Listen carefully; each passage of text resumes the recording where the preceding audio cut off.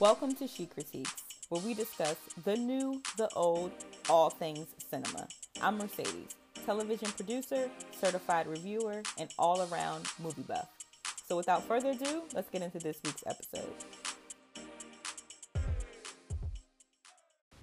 Today on the podcast, I have director David E. Talbert and his wife, Lynn Talbert, on to discuss new film Jingle Jangle, A Christmas Journey that is currently playing on Netflix.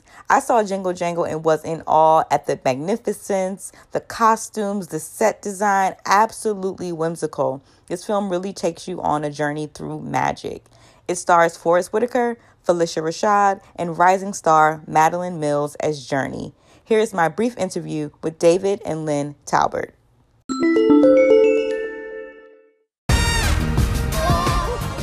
Hello, David. Hi, Miss Lynn. Mercedes here with She Critiques. How you doing? I'm out of Atlanta with She Critiques. The film was absolutely magical, as everyone has said. But what it really made me think of was so many Black inventors who've been overlooked and who've been not given credit for the work that they contributed. That's what it really put me in the mindset. And I was wondering if that was the inspiration behind building the character Geronicus. It was. All of the buildings are named after Black innovators. Every single building that's in this film. Mm-hmm. You look at every single name on every single building is named after someone who was first, African-American was first in something. You look at Tharp's and Music Code, well, that's named after Sister Rosetta Tharpe, who's considered the godmother of rock and roll. Even my wife, Sis in Arms, the picture in front of there, the portrait in front of there of the man there, that's her father, Dr. Lonnie Sisson, the first Black optometrist in Las Vegas. A.M. Woods is on one of the buildings. That's my great grandmother. She was one of the founding female pastors of the Pentecostal movement in Washington, D.C. We have John Lewis, J. Lewis Law. That's named after the great John Lewis. Once he passed, we made sure we gave him a shout out. You have North Star, of course, the newspaper Frederick Douglass. You look all through the streets of Norwich, you see Carver Groceries, of course, George Washington Carver. And so I made sure when Edison, the little boy, introduces himself, she says, I'm Journey, I'm Geronica's granddaughter. He says, I'm Edison Latimer, named after Lewis Latimer, because the real brains behind the operation. So it was very intentional that the ancestors, that the people who had paved the way, who are unheralded, who don't get their flowers, that when the film goes down in history and all of time, people will get a chance and look back and say, oh, wait a second now. So those are Easter eggs all throughout. And it's very intentional because when you look at us in the 1800s, it's always with a whip against our backs. That's the images that people want to have. And those are necessary stories to tell, but those aren't the only stories. And so we want to make sure in creating this character, this great inventor, this world traveler, Geronicus Jangle, that he stood on the shoulders of those that came before him, and we paid homage to them. What was the process of getting Forest Whitaker and Phylicia Rashad on the project? And how did Forest Whitaker respond to learning this choreography, this Afrobeats choreography that we see him do? Well, Lynn came in the office with a picture of Phylicia Rashad before we ever started casting. This is the grandmother. She gonna play the grandmother. I said, we haven't even cast Journey yet. What if Journey is brown skin? It don't matter. I said, oh, so you're gonna start brown skin and then just as you get older, you're gonna be light skinned? I said, we gotta figure out who Journey is. Well, she gonna be Journey, and I don't know what you're saying. That's what Lynn, that's what she does to me. So she puts the Phylicia Rashad's picture on the wall first, typed out grandmother underneath it. So that's who the grandmother was before we even cast anybody. And because Phylicia Rashad just has she's the most regal, elegant, graceful, beautiful. She, from her soul, she's a magical woman. And you know, just being in her presence, you feel the weight. You feel weight, you feel magic, you feel all that. And then Forest, I've been knowing him for about a couple decades, and we've always trying to figure out what we're going to do together, and we can never figure it out. And when this came along, I'm like, well, there's only one person that can ground this character so that it doesn't become a caricature. And like Gene Wilder did with Willy Wonka.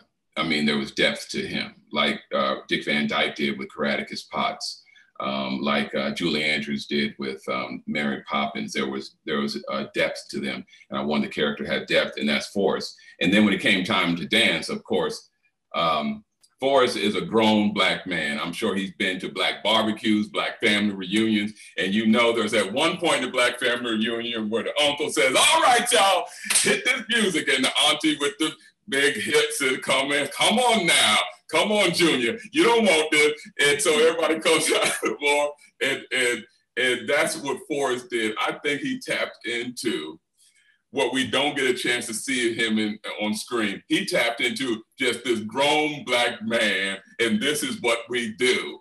We get a little drink in us, we get a little food in us, and then we just want to get down. And that was the Black man's shake, that hip move. Like, I mean, we all know that move. And I'm like, okay, Forrest, okay.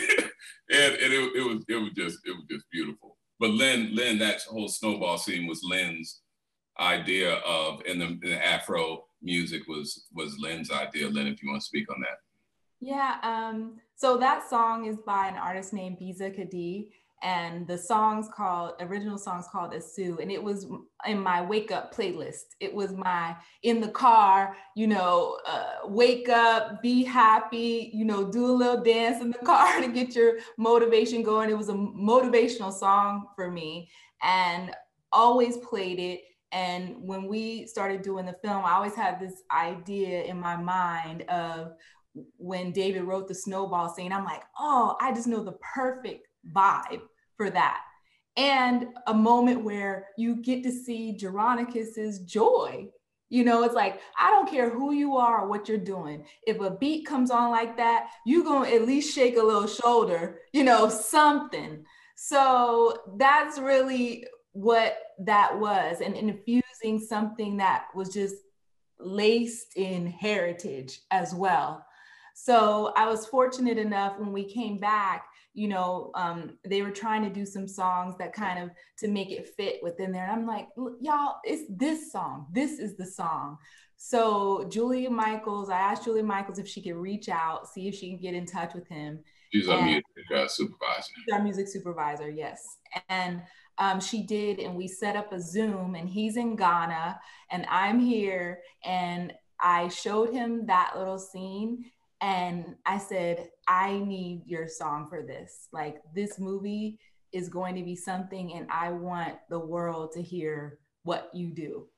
And he was just like so excited and so proud and so honored. And I asked if he could do some specific lyrics for this song. And because the original song talks about your father-in-law and, a little, relationships and stuff like that, which isn't this scene. So he specifically wrote, we titled it Grandpa Maye, and it's about playing with your granddaughter, finding your light and seeing me, seeing me, like, see me, grandfather, are the things that he says in the song. And, you don't realize how, we do realize it, but at times when a song or a beat or something just really touches you or really hits you the right way. And I knew that this song was going to do that, but I didn't know how much. And so many people all over the world are literally like trending in Ghana. Yeah, it's trending in Ghana. People are recording that part, and you hear, like, even when they're recording, they're like, "Hey, Ghana, thank you for representing." It's the whole vibe, and I'm thinking, like, I'm just the only one in my car, rocking to this a little bit, and it's a whole world, doing this. And so I'm grateful to be able to expand his territory while we're expanding ours in this way that's so authentic, so authentic. And I feel like that's what we were presenting, authenticity, and that's why people receive it so well and feel it So for me, it's just all about, I don't think there are any rules. And that's really a lesson in a lot of this, in moments, when in stories, and when David's writing, and when you're, filming, or as filmmakers, if something feels right, I say go for it, do it, because there are no rules, in my book, there are no rules. So a lot of people are like, oh, songs have to have similarities, it has to have a through line, it has to have this. Yes, you build a story, but if something feels right, you just got to go for it. You just got to have a moment, unapologetic, Afrobeat high life moment, and just let it be what it is. So thank you. Thanks for tuning in to another episode of She Critiques. I'm your host, Mercedes. You can find me on all platforms at Chic Critiques. That's CHICCRITIQUES. And we look forward to the engagement and all the feedback. Take care.